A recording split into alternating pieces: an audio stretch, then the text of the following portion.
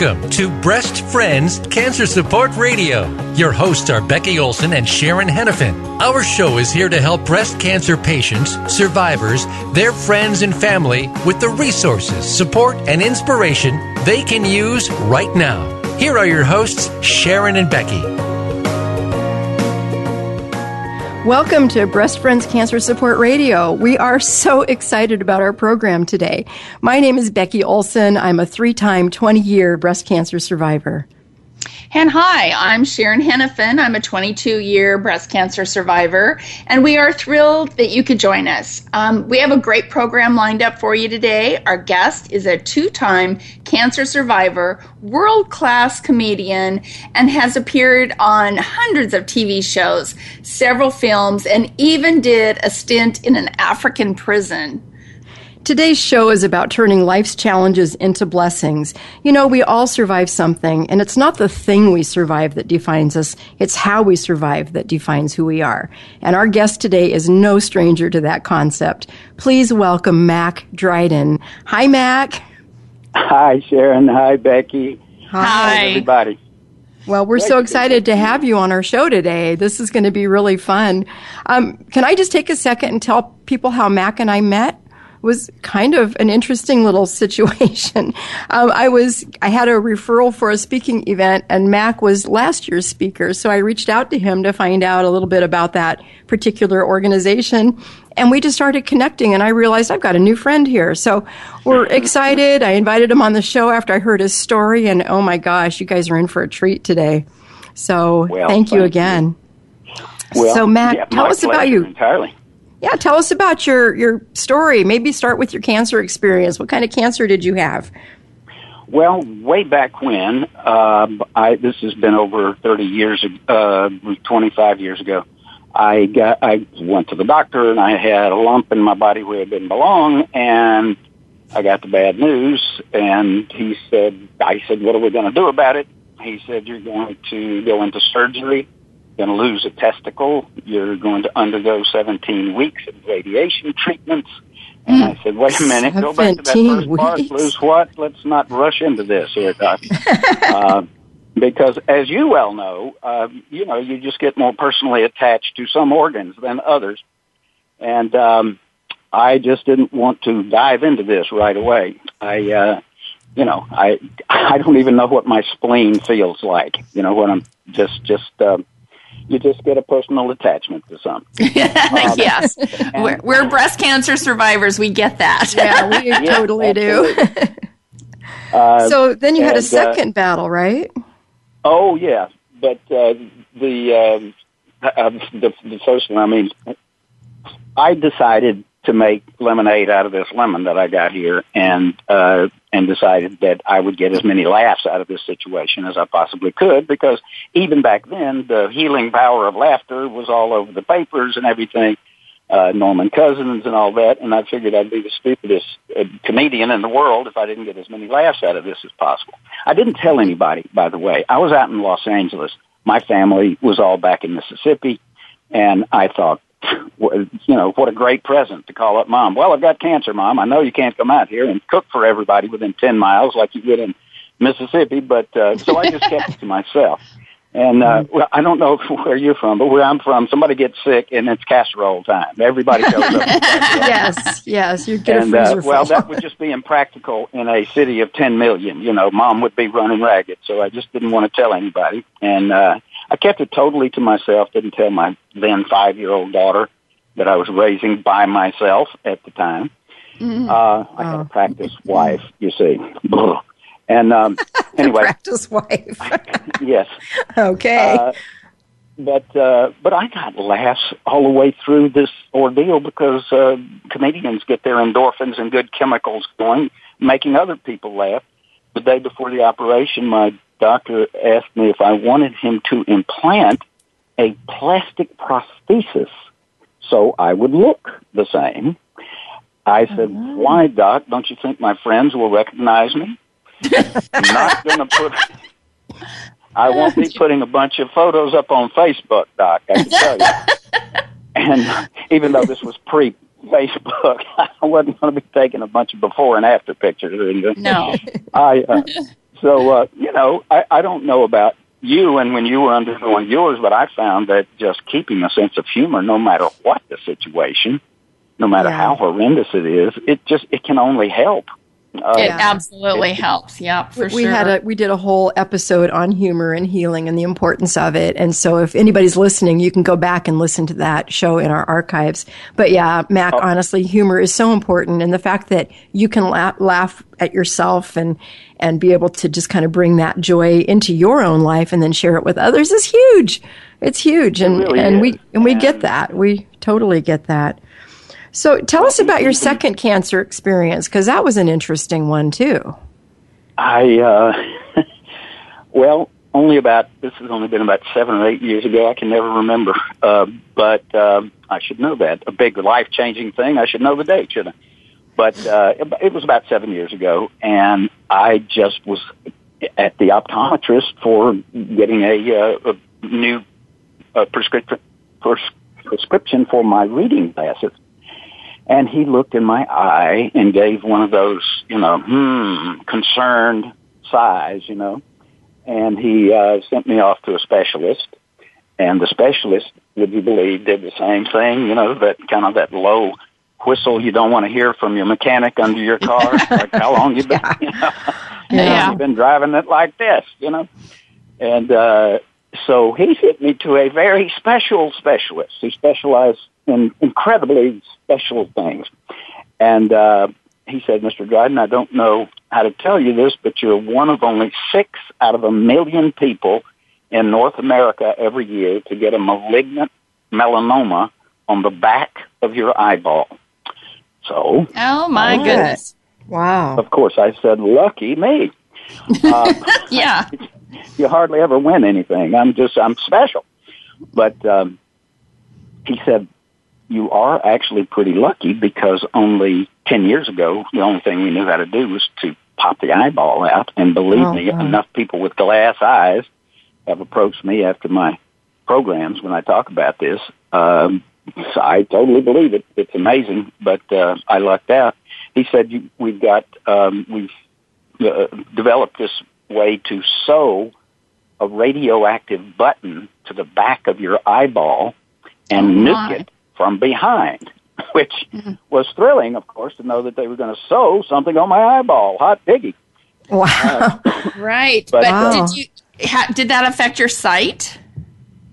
Yeah, unfortunately, it did affect my sight considerably, because the radiation, what it does is builds up. It messes with the inside of your eye, and it basically occludes it, and veins grow where they wouldn't ordinarily, because there's damaged tissue and stuff. And so I've got only about 10%, maybe something like that. I can see light, and I think it helps me drive a little bit, because I can see out the right side. It's my right eye. Oh, okay. But I lost pretty much all of the vision, and but a great trade-off. Hey, terrific trade-offs. I've got a terrific left eye. I've got a real champ on the left side. So, but I told him early. He knew my history, of course. And I said, gee, Doc, I'm having no luck at all with these round organs. What's going on here? Oh, man. He asked me to come up with the best joke I could about this, because I had plenty of time to think about it. I was quarantined for 8 days. I had built a little guest house type office in our backyard in California. We lived there. And so I spent with that lead patch on me. I couldn't be around my family because I was a radioactive man. You see, I could glare a bird's eye frozen dinner into a hot meal. My grandkids would think you were really cool. They'd think you were like Captain Jack Sparrow or something, So you just got to wear that eye patch and you're good to go. And I could glare at the dog long enough it would make the butt itch. I loved that. It was not a superpower that came in handy that often, but anyway. But I gave it some thought, the joke, and I grew up in a time, and you ladies are probably too young to remember, but might have heard the novelty song, the one-eyed, one-horned, flying purple people meter. People eater? Yeah, we're not that young, Mac. I'm sorry to say. We're just not that young. We used to be, but... I remember my mom singing it, right? Yeah. There you go.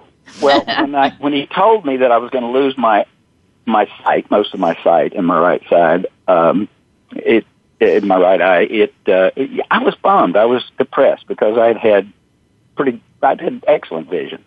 And, you lose something like that, and it's like, it's a gut punch, I'm used to it now. It's okay. No biggie, but I was kind of emotional about it. And to tell you the truth, that song occurred to me, the one-eyed. Anyway. That does bring up a good point, though. It really does. Sometimes we have these things happen to us, and it's like taking you out from the legs, knocks you down flat. But the key is how long you stay down. And it sounds like you've got such a great perspective on things that, it knocked you down too. I mean, we're human, but you were able to pull yourself back up and out of it. So what do you attribute that to? How is it that you're able to pull yourself up and out? That's a pretty traumatic situation you had there. Yeah. I have to credit my dad with a lot of it, actually, my mom and my dad, but my dad was just the funniest, most positive person. We just lost him last month, 91, lived a full, wonderful life and was surrounded by loved ones when he went, and it was relatively quick. It was not a long, lingering, painful thing, so we should all be blessed with such an exit, But my dad was just, people were drawn to him because of his sense of humor first and his optimism and confidence. And just to give you a couple of examples, when, 20 years ago or something, he had diverticulitis, had surgery, and came out of it and had to have a colostomy bag for the rest of his life. And that's just, that's a real, it's a gut punch to anybody. It's awful. People, go into hiding and don't do anything social, and, some folks, not my dad, he saw it for what it was. It was literally a second chance at life, and like he told me one time, I love this thing. Without it, I'd fill up like a water balloon and explode, And one time, he would joke about it. He really would. And one time I was back home and I was visiting, and I asked him about it. How's it treating that thing? And he said, well, son, some people say that there's an odor associated with it. The way I look at it, it keeps people's mind off your bad breath. And of course, I laughed my head off. We see where you get your humor. Yeah. Oh, absolutely. For sure. I am a comedian because of Herbert Dryden. And, and I give my mom a lot of credit, too, because she's a very funny woman and a great audience. My brothers and I have two brothers, and because of my dad being kind of a amateur comedian, he kept everybody rolling. My youngest brother is the funniest Presbyterian minister in the world, I would think. And my brother that's closest to me is an attorney and the funniest one in Mississippi, I firmly believe. And so, you think of that legacy, which I spoke about actually at his funeral, which was the funniest funeral people said that they had ever attended, because we paid tribute to our dad, who had touched the lives of probably 99% of the people in that room. It was just fitting. We laughed and told stories about Dad. I told that one that I just told you. And when you see just how he turned negative into a positive, you see that that's just the best possible approach in life. You just it absolutely is, Mac. You also know people on the other end of the scale, don't you? You ask them how they're doing, and you just, woe is me. Yeah. Right. And so I think the thing that I get most out of your story so far, Mac, is, again, it's a choice on how we look at things. and how if we pay all this attention, if we just look at what we've lost, rather than like your story about your eye, how your left eye is strong and you can still see, and all of that, and your dad's story about he'd blow up, that's the thing. If we're looking at what we've lost all the time, we tend to be down in the dumps. If we look at what we still have and minimize what we've lost and remember all the wonderful things, we can have such a much better attitude, enjoy life better, find the humor much more easily, all of those things. Absolutely. I couldn't agree more. It's just, it just makes even if, some people think of it as kind of a new agey thing, that, you have to have a positive attitude and, life will be good and all. It's more than just, it's from an objective point of view, to me anyway. It just opens doors, makes life easier, makes you able to function better if you keep that attitude. It has for me. I know, and it is a choice. I just recently had a gut punch that was not pleasant in my professional life, and I won't go into details. But I was moping around the house, and my wife finally called me on it. What's going on? I don't want to get you involved in this. It's just, this business thing. She said, tell me about it. And so I did. And she made me get out of it by saying, come on, you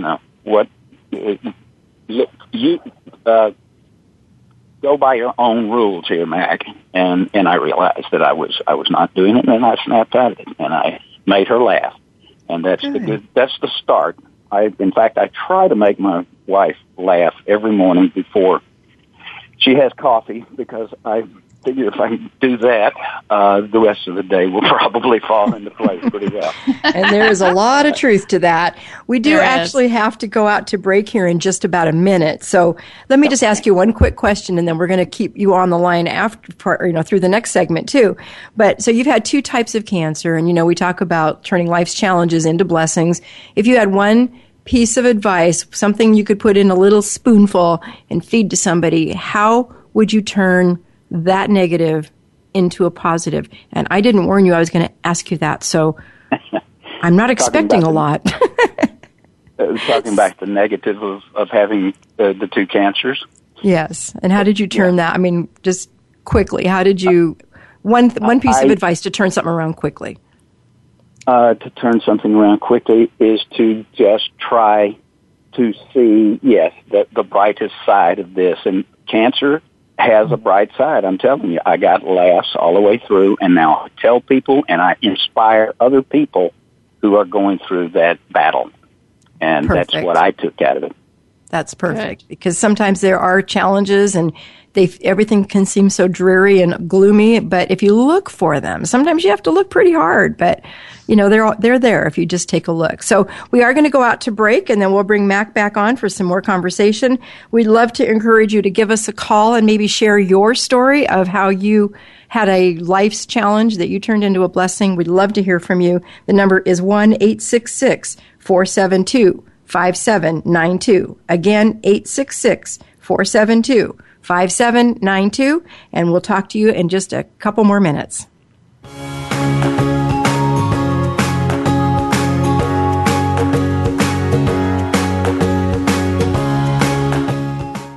A fresh look at today's health. Voice America Health and Wellness. Every day, you hear so much about different aspects of the health and wellness field. One day, you hear one thing, and the next day, you hear something that contradicts what you heard the day before. How do you know what's right? Try tuning in to The Cutting Edge of Health and Wellness today with Dr. Neil Nathan. Our goal is to educate and explore this field with guest experts in order to help you take control of your health and well-being. Listen Fridays at 2 p.m. Pacific, 5 p.m. Eastern Time on Voice America Health and Wellness. Thank you for listening today. Breast Friends needs your support. We rely on donations to keep our doors open and to keep this radio program alive. Please consider making a tax-deductible donation to Breast Friends. You can visit us at breastfriends.org. You can also like us on Facebook at Breast Friends of Oregon. Be sure to tune in to the Voice America Health and Wellness channel every Friday at 10 a.m. Pacific Time for Breast Friends Cancer Support Radio. Visit breastfriends.org and contribute today. Opinions, options, answers. Voice America Health and Wellness.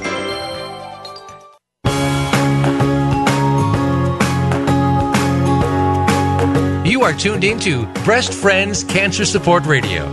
To reach the program today, please call us at 1-866-472-5792. Again, that's 1-866-472-5792. You may also send an email to Becky at breastfriends.org. Now, back to the show.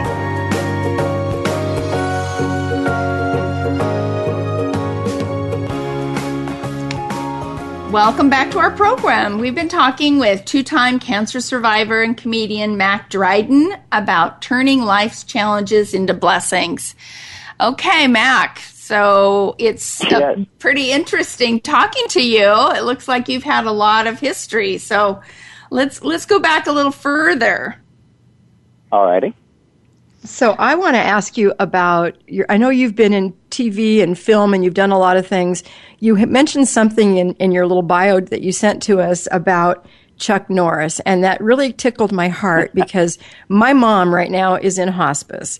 And she was a total Chuck Norris fan. She loved him. I think she would have married him if he'd been her age and she had the opportunity. She used to watch Walker, Texas Ranger, and Price is Right. Those were her two, guilty pleasures, I guess. Yeah. And so one day recently, I actually got on television. I was having one of those days, that we get sometimes.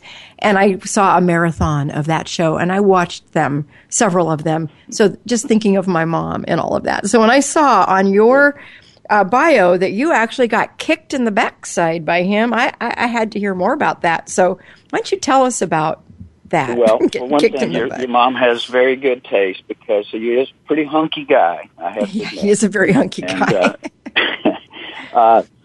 When I was a freshman in college, I went to University of Mississippi, Ole Miss, and I got interested. I saw a karate tournament. And I got very interested because I was a very little guy growing up, and I was just too small to play the major sports. Football was out of the question. Basketball, kind of silly. But I was very athletic, so I played, flag football and all that, and I was good at all those sports, but not in a way that I could play for high school. Well, when I discovered karate, it was like, wow, this is a sport that was actually created by little people, Chinese, Koreans. And I excelled at it. And I just got very passionate about it.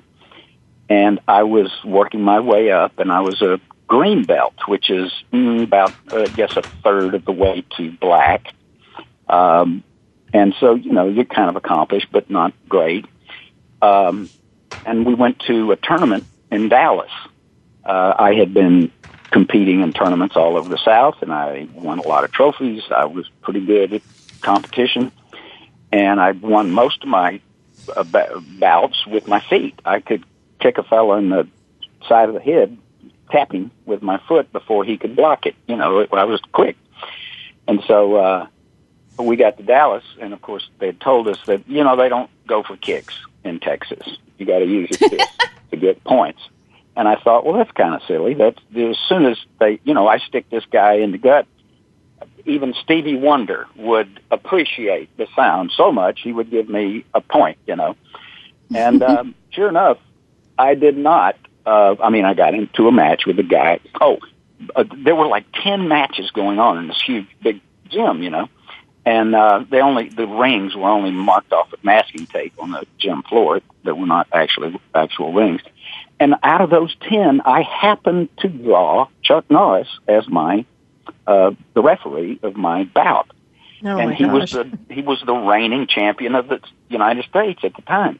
Well, I kicked the guy, looked around, The other two judges, nothing.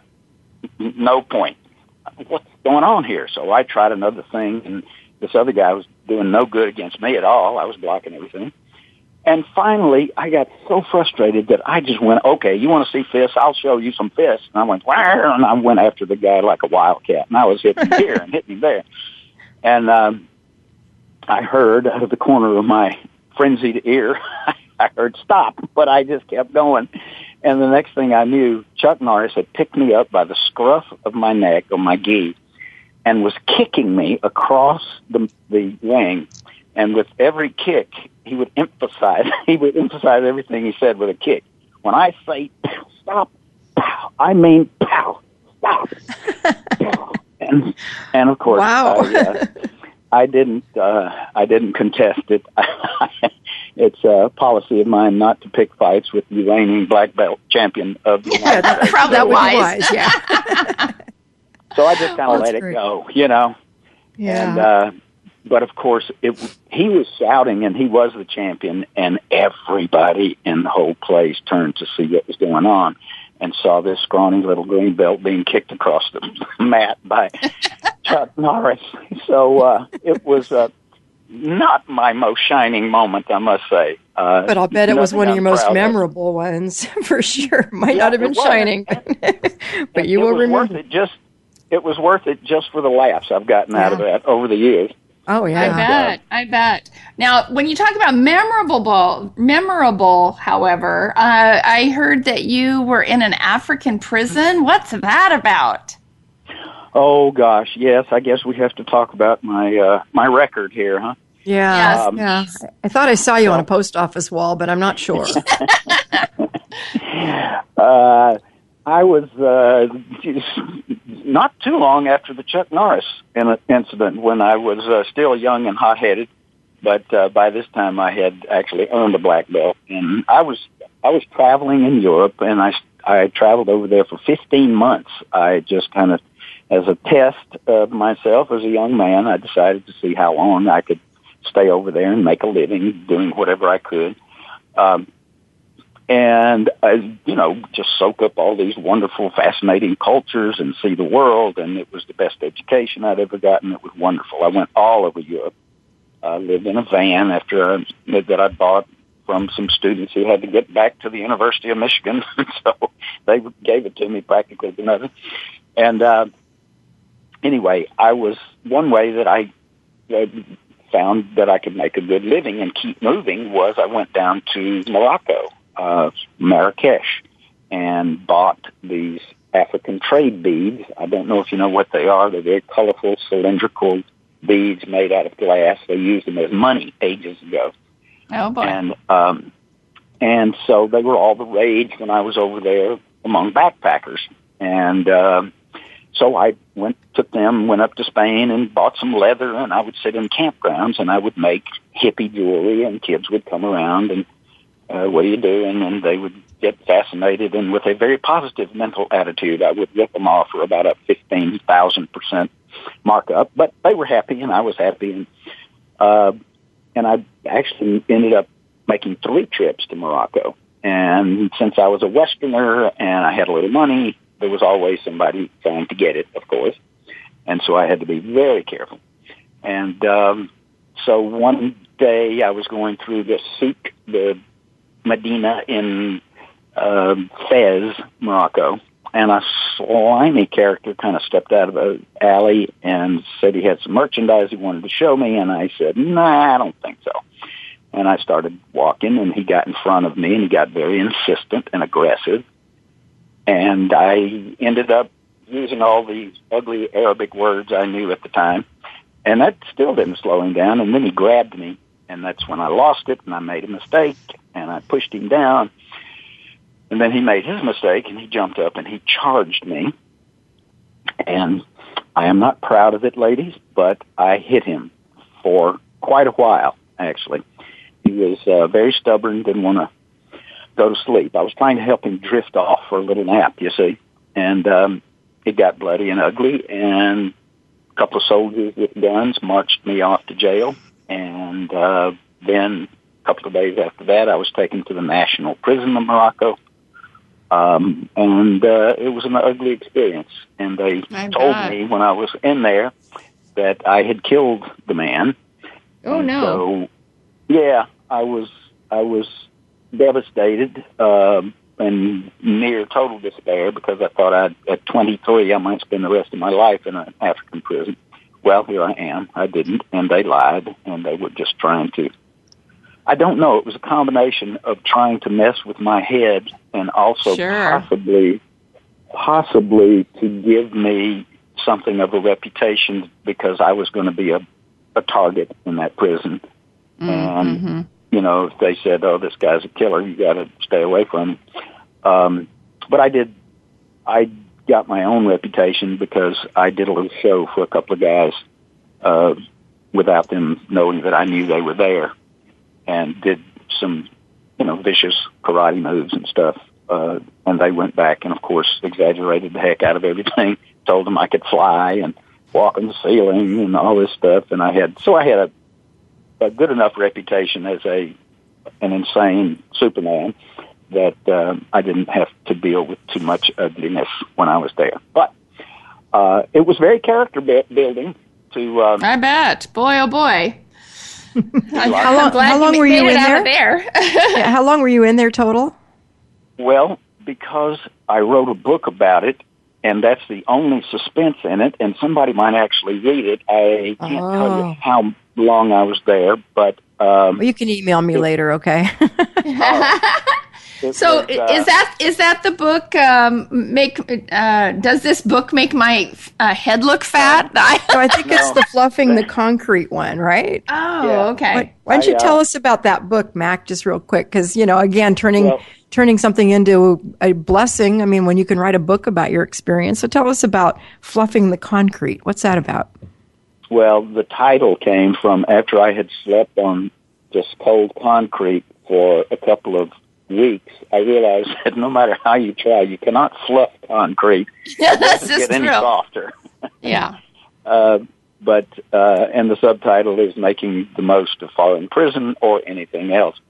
And I did just by taking the lessons from it. I was in a situation that literally I had to think and behave as if my very existence depended on it, because it was a very rough place, as you can well imagine. And so that one thing that I just described to you, I did a little show for a couple of guys in a place. Well, it was in a restroom actually. It was a big one, but I was the only one in there. And when I saw them in the door, I did that. That was calculated because they then went out and started my reputation, and I had very little trouble because of it. But it was being on hyper alert all day long and learning from everything you could possibly do because your very survival depended on it. Absolutely. And after I got out of it, of course, and could look back, my gosh, there were just so many lessons about, for one thing, lesson one, don't lose your head in a foreign country where they don't have the Constitution. And that, was something that I have stood by for the rest of my life. Anytime I'm in a foreign country, boy, do I tiptoe. But it was just very character building to me. I knew I've kind of learned a little bit about what I was really made of and what I could do on my own. I even found a little bit of humor in it, if you can believe that. The funniest thing that happened at the prison for me, anyway, I found it. They would an old guard would come out to the yard every day, and he brought a loudspeaker with him to call out names of people who had to come in for whatever reason into the offices to be interviewed or something. And the loudspeaker was about a 19-year-old thug who would speak very loudly. So the guard would say, Abdul Muhammad Abdul. And the guy would go, Abdul! And it was just hilarious because then when he got to the European names and the American names and stuff, he just slaughtered them. Boy, you could hear him just struggling. You know, Mac Dryden came out of my pack, mate. Took all the dollar didn't or something. And, so you do voices too. Sounds like my French that I'm trying to learn. Yeah, we're going to France pretty soon. We're leaving the boys behind, and it's going to be a hoot. Oh my God! So Mac, you've got a couple of other books too. You've got one. Does this book make my head look fat? And I have to know about that. Would you tell us, please, about that one too? Sure. That I have written. I don't know if you said this in my introduction or if you even knew it, but I've been a comedy writer. I've written my own act forever, and for other people, I wrote on Politically Incorrect with Bill Maher. Did you know that, or did I tell you that? Anyway, and I've written for a couple of other TV shows, and I've written a humor column for a local paper here in Louisville, Kentucky, where I live.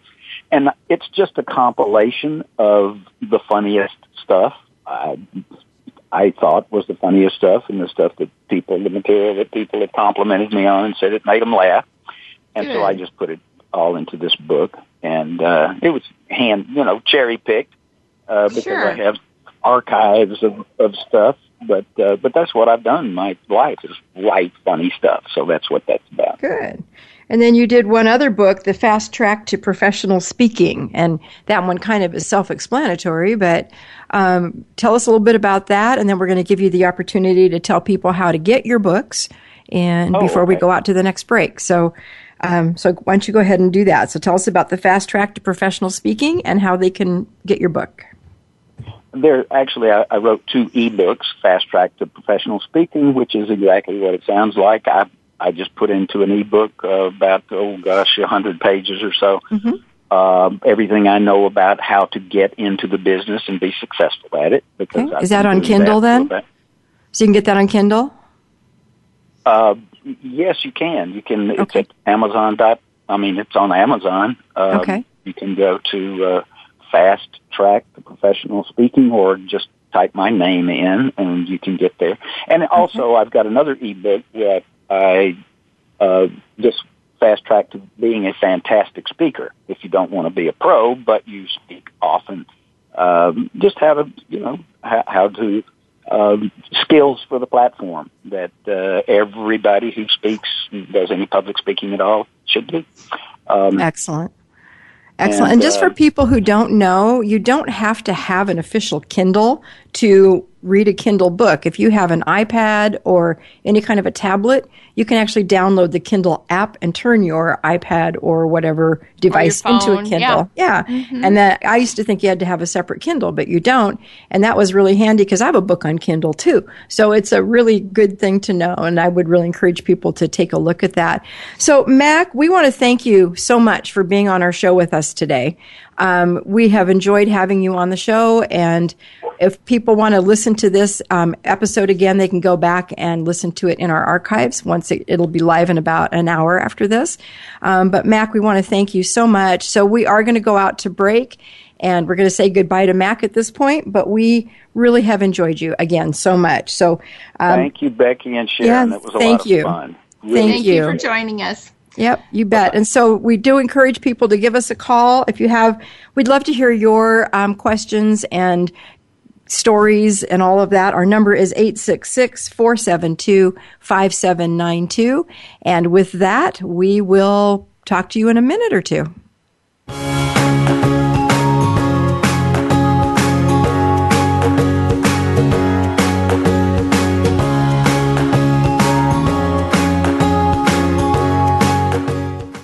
Step into a healthier you. Voice America Health and Wellness. Thank you for listening today. Breast Friends needs your support. We rely on donations to keep our doors open and to keep this radio program alive. Please consider making a tax-deductible donation to Breast Friends. You can visit us at breastfriends.org. You can also like us on Facebook at Breast Friends of Oregon. Be sure to tune in to the Voice America Health and Wellness channel every Friday at 10 a.m. Pacific Time for Breast Friends Cancer Support Radio. Visit breastfriends.org and contribute today. Explore the power of natural healing with Howard Strauss. Join us each week for an informative program that'll help you learn effective healing methods using natural remedies. Howard's guests include top researchers, authors, and experts who will share their views on a variety of natural products and healing methods that really work. Tune in to The Power of Natural Healing with Howard Strauss, Mondays at 11 a.m. Pacific Time, 2 p.m. Eastern Time on the Voice America Health and Wellness Channel. Opinions, options, answers. Voice America Health and Wellness.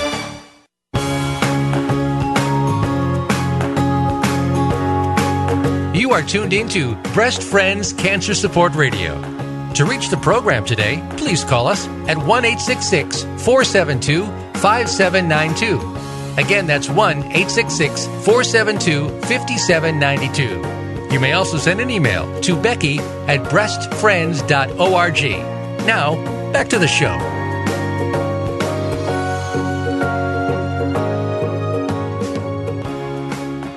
Well, welcome back. So we're talking today about turning life's challenges into blessings. And we had a guest speaker on. Hopefully you had a chance to listen to Mac Dryden. But right now we're going to shift gears just a little bit and maybe talk about other ways that as trauma, as troubles come into our life, cancer, whatever it might be, we can actually turn those into blessings. So, Becky, what do you think about that? Well, I think that, as we said in the opening of the show today, everybody survives something, whether it's cancer or the loss of a loved one, or, maybe we have a program. I probably most people don't realize this, but Sharon and I have been going out to the women's prison here in Oregon for about 10 years now. And we've had a chance to meet and work with some very incredible women who have had some very difficult and horrifying things happen in their lives. And, we've had a chance to meet with, I think we have about 50 women a month between minimum security and medium security. And these are women who have been through, the horrendous things. And one of the rules that we have when we go to the prison is we never ask them what they did, because we're not there to judge or to, throw blame or any of those things. What we want to do is help these women overcome what they've done and try to find a new path. So when they get out of prison, maybe they can make some better choices, and really what we've been talking about today, turning life's challenges into blessings, is really about choice. Wouldn't you agree, Sharon? Oh, absolutely. And again, when you're sitting in that environment and really having a lot of time to think about your life and the choices we've made in the past, and again, understanding we can't go back. We can't change any of those things. We can't change a moment of maybe those poor decisions we've made in the past. And understanding that we can make choices for the future and turning what's happened to us into a positive, put a positive spin on it. How many times, Becky, have we sat there and heard these ladies talk about, wow, this is really the first time in my life I've actually taken time for myself. Now it's forced in this case. Yeah. It's not like they have a choice in that, no, but yeah. But then they're really taking advantage of the classes and the resources that the women's prison has offered them. Yeah. And it's great to see the growth too, isn't it? Gosh. Our program is about 5 to 7 months long because we only meet once a month for about an hour and 15 minutes. And it takes about that long to get through the workbook. But when we see one of the inmates who's in there from the very beginning, where in some cases they're very bitter and angry, but by the end they're glowing and they're happy to see us, and then they get moved out, and it's so uplifting to know that we're having some kind of an impact in these women's lives. And, I'm really proud of the work you've done, Sharon, because Sharon actually created the workbook that we utilize. It's the Self-Esteem Workbook. And, you've put together a great program, and I'm really proud of you for doing that. So thank you. Well, it's been very rewarding, I think, for both of us. And I think, we leave that program every month going, I remember why we're there.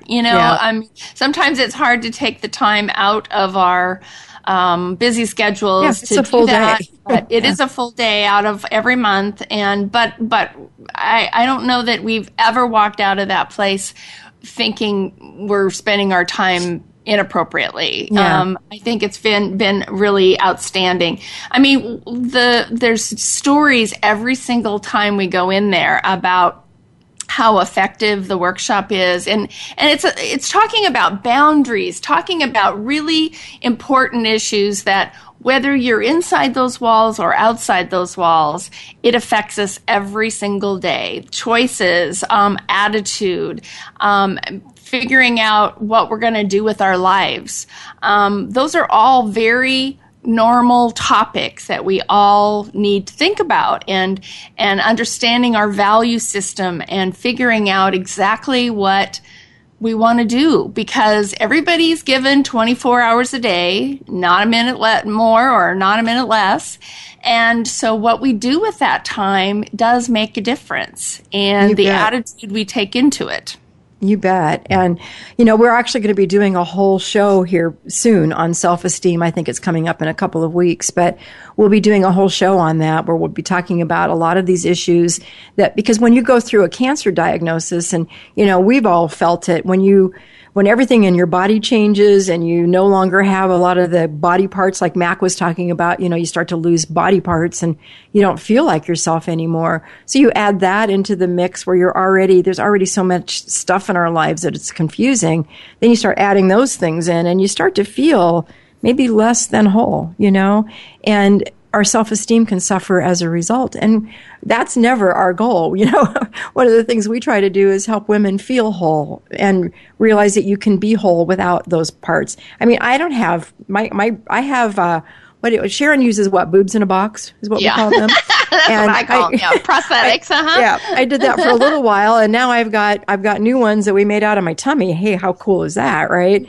But they're still not real, and you can't feel them, and they bounce. It's pretty cool, and it's all me, which is cool, but they don't work the same way, and that kind of affects you in some way or another. So we're going to talk about absolutely. The scars that are left behind. Yep. And again, the thing is that, and again, when you're going through a really hard time, whether it's a cancer diagnosis, treatment, or a divorce, or whatever happens to be in your path, it really is about how you look at it and the choices that you make around that. So, for instance, you may have had a tumultuous relationship, or you may have had a difficult upbringing. But if you dwell on the negative, if you dwell on what you've lost, basically you're just going to stay in that place rather than making the choices to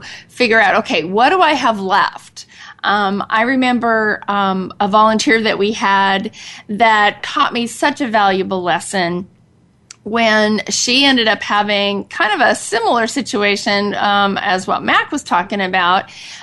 She had an emergency colostomy bag installed, if you will, and because of a kinked bowel. And all of a sudden, she is dealing with all of the esteem issues and just not feeling whole, and all of the, like he said, the smell and all the bad things that you think about that, and it's embarrassing, it's troubling. And again, she made the choice to continue to volunteer at Breast Friends and to plug in like a trooper, And again, she did. She was great. I remember when she walked in that one day and she says, "You guys will have to pardon the gurgling sounds. I have no control."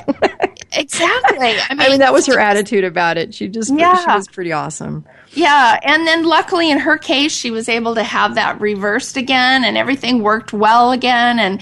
And so, I mean, I remember just her whole attitude through it, and thinking to myself, okay, when I'm having a bad day, I think of that situation and think of, wow, I can actually walk down to the mailbox. I can, I'm healthy. My hands work. I can see the television. I can see my grandchildren. I can sit on the potty and, do my business. I mean, there's things that you can, you have to look at what you still have. Right. And that's the key. That's definitely the key. The key in a because nutshell. if all you do is dwell on what you don't have, that's all you will see is what you don't have. And there's still so much. When I talked about my breasts being, my new ones, they're fake because they're from my tummy and I can't feel them, but they bounce. I have cleavage. I used to just have cleave, when I had my mastectomy. When I had my lumpectomy first, I had one big one and one little one, and I couldn't quite make it work right. So I just called it cleave. I didn't have cleavage. That takes two. But, and I kind of agonized over that. And I have to tell you a really funny little story one time. I was telling my husband that I was thinking about having breast reduction on the other side because, one side was quite large and the other side where I had the lumpectomy, it was a big lumpectomy. So I had about half my breast. And I couldn't make that one bigger anymore because of all the radiation. Don't forget that. Yeah, the radiations kind of stopped it I couldn't do anything to increase its size. So I was thinking about having a breast reduction, and I told my husband about it, and he said, "Why would you do that?" And I said, "Well, because it looks hideous, and I feel bad, and it just isn't comfortable." And he goes, "But I kind of like it." And I said, "Why do you like it?" And he said, "Because it's kind of like being with two women." Oh, that'd be the only time you could say that and live to talk about get it. Away. Yeah. Get away with it. Well, it looks like we have a caller from New Jersey. Is that Caden? Is that how you pronounce that? It's Kadeen. Kadeen. Oh, what a beautiful name. How can we help you, Kadeen? Thank you. No, I was suggested to call in by Becky. You there? Yeah, I'm right here, Kadeen. Hi, Becky. How are you? Hi. I'm good, honey. How are you? Good. Good. Here. Yeah. Yeah. I'm sorry. Yeah. We've only got a couple of minutes left. Can you tell us what's going on? Yeah, no. The last year, my husband went through a lot of, he got very ill really quick, and we went through a heck trying to figure out what was wrong with him. And, bad surgery went wrong 13 years ago and went through some very severe surgery and found out he had an infection really bad a week later after the surgery and went downhill even worse after that and couldn't really walk. And he started not knowing who he was or where he was at or remembering things. And then all of a sudden we found out he has very severe RSD and CRPS.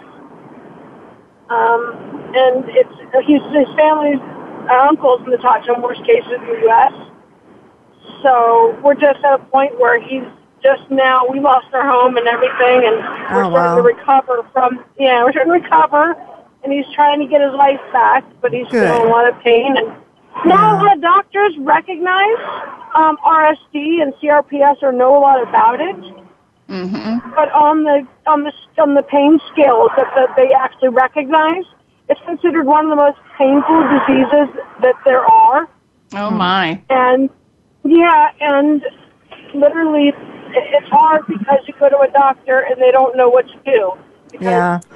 So how are you turning this into a blessing, darling? It sounds like you've got a lot on your plate. We are finally decided to move to Arizona and get into the heat and get some vitamin D. Good. And my husband is on his disability hearing so that we can get a little bit of a breather and he can help take care of the family a little bit. Good. And since I have my own disabilities, I'm pushing myself to go out and get a job when we get to Arizona to help out more and for our children, because we had a son 6 months previous before he got sick. So, our two children. So you've got family. You've got family here on the West Coast too, right? Isn't your family over here? Yeah, so that'll get you back to your family. Yeah, and your sister. That's another reason we're going. Mm-hmm. They want to. Yeah, exactly. They want to drive out here and go down to Arizona and see us more, so I can go home more to visit. So, see, there's a blessing in that right there. There's a blessing right there, And Kadeen, happens. honey, we only have about 30 seconds left. So why don't we do this? Let's talk offline, because it sounds like you need to talk to somebody. So let's talk offline and get some more conversation around this. But thank you so much for calling in. And seriously, send me an email with your phone number and I'll give you a call. Okay? I will. It's all great right. you guys are doing this. Thank you so much. All right. Well, we have to wrap it up. So, thanks for joining us today with our guest, Mac Dryden, and we hope to have you join us again next week. And until then, remember, there is always hope, and we are here to help you find it. Thanks for joining us.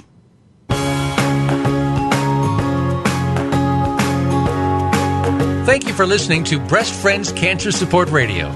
Please join Sharon Hannafin and Becky Olson again next Friday at 1 p.m. Eastern Time, 10 a.m. Pacific Time on the Voice America Health and Wellness Channel. There is always hope, and we'll help you find it. We'll talk again next time.